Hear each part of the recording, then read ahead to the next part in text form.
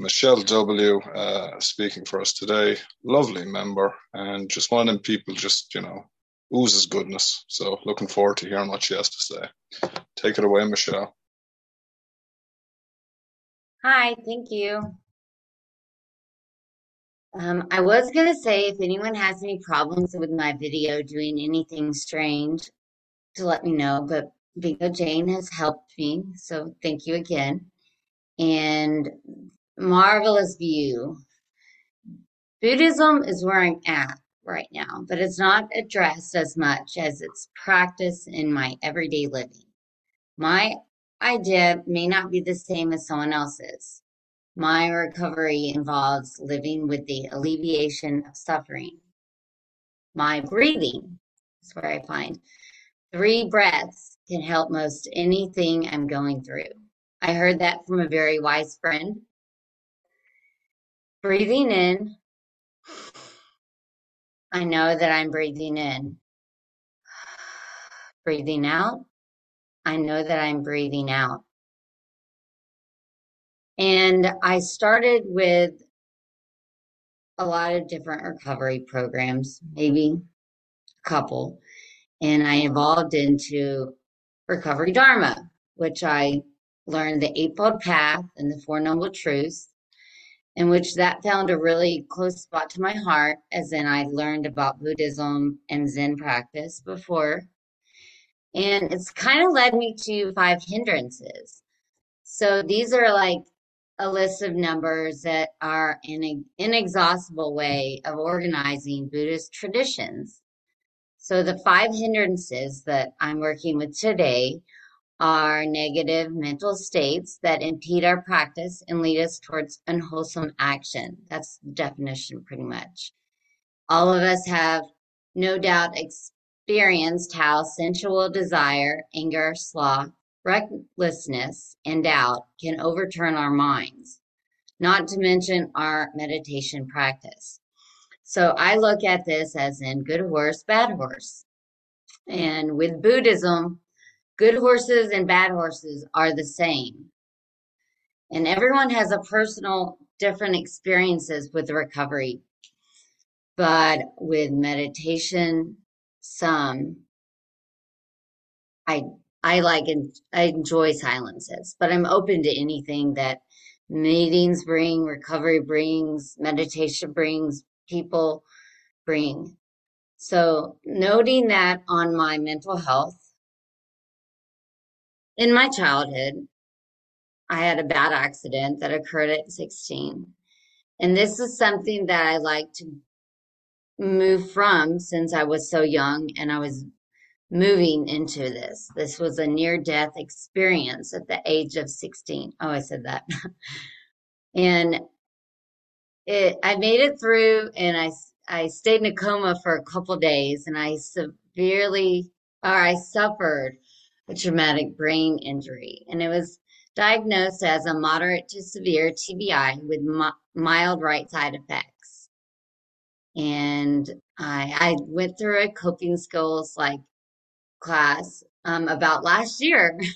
So I feel like that was in turn something that always gives me a reminder of what started my recovery for the most part. I have, let's see, so the result was frequent result of traumatic acceleration, deceleration, or rotational injuries that that could be a cause of a persistent vegetative state in some patients. In fact, a DAI represents approximately 1/2 of all intraactional traumatic lesions. So at the age of this event happening, I had really recollection of the past, but somewhere in my brain, these unconscious and conscious memories were self-harming and they were made there. This is where I started life again. Breathing. I had to relearn to walk, relearn to recover from a femur break, brushing teeth, writing, reading, processing facts, moving my arm above my head, and just looking for longer treatment. traumatic setbacks can alter a longing for engaging in behaviors again and again. As Cindy Lauper would say, time after time. So, okay, for me being the speaker, it kind of gets a chance to recollect my memories and letting everyone know about struggles that I still do to this day take, and as not just to relate it to others, but starting to try and unroot my situations from happening, like the basic drawing board, or now we can call it whiteboard. And I have a feeling that nothing would be in the right there when I did start recovery from alcohol. I felt I had this feeling that nothing would be able to be in my nightlife. No night scene, no day scene any with filling up a cup or a glass of wine. That was like my everyday routine. Like I couldn't find a routine that per se would be the same. So not being able to see the daily living of where my life was going, I started getting ideas of what I enjoyed. And I still do it. If I find myself bored, I'll still try to find like a new hobby. I enjoy socializing still. I still enjoy being myself. I follow my heart. I love going to the gym. I did start running marathons.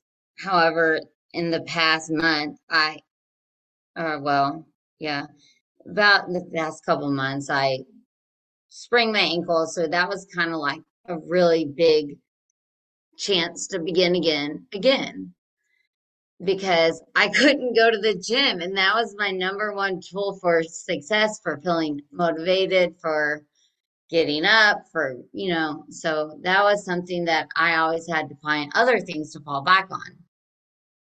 I, I started going back to school and looking at ways so that I could build my career in health.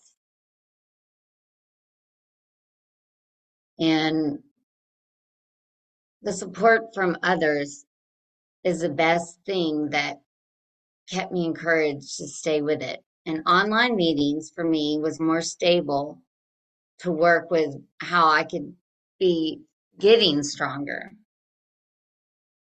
Um,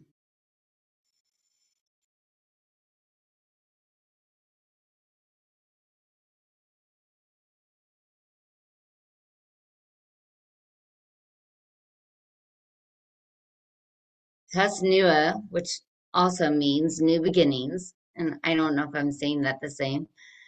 It's an um, new beginnings all the time. Oh, the quote. Yeah, I do have this quote thing that I saw too. I do have a beginners meeting on Wednesdays, and that is kind of cool for me in the aspect that I did want to come back to beginner's mind again and again, just so that I know where I'm really at. I guess I don't have that. Oh, here it is.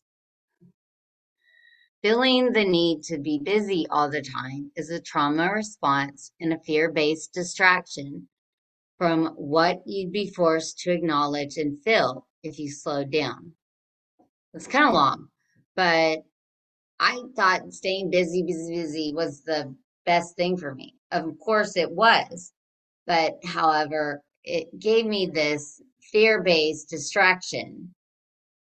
And that when I did slow down, when I did twist my ankle a couple months ago, um, in February, it's only 1 month, I was forced to acknowledge that I had to slow down, that I couldn't go to the gym.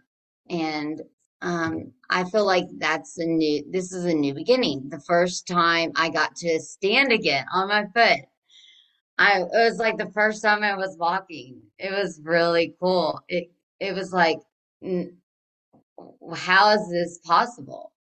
How is this so cool? And I am a little over 4 years sober from alcohol, and I do appreciate that. I do have some, you know, process addictions, things that many people struggle with as well. I just feel like it's easier being sober to look at, to step back, to look at what I'm working with. This actually, I want to take the time and thank everyone for being here today. It's a meaningful project for me, the time and space for my recovery of any kind and how it's to be processed. So it's helped me and it's always been allowed and welcomed in this group. And I really appreciate and love that and can't wait to see new things with this. May you live your life with these. I do have an acronym that I'm currently working with. It's a support group that local friends, and it's EASE, EASE, emerge, adapt, seek, and evolve. To me, those are what I'm looking at. I'm emerging, I'm adapting, I'm seeking and evolving into helping other recovery people or myself. So the importance of kindness and compassion is to have a meaningful day. How to have a meaningful day of kindness and compassion is important. If possible, to serve and help others, including self-help. If possible, not to harm others. And I just love that. People everywhere. And the explosion of people everywhere have just been such a beautiful um, time spent in recovery. So I'm going to take a breath in and slowly taking a breath out.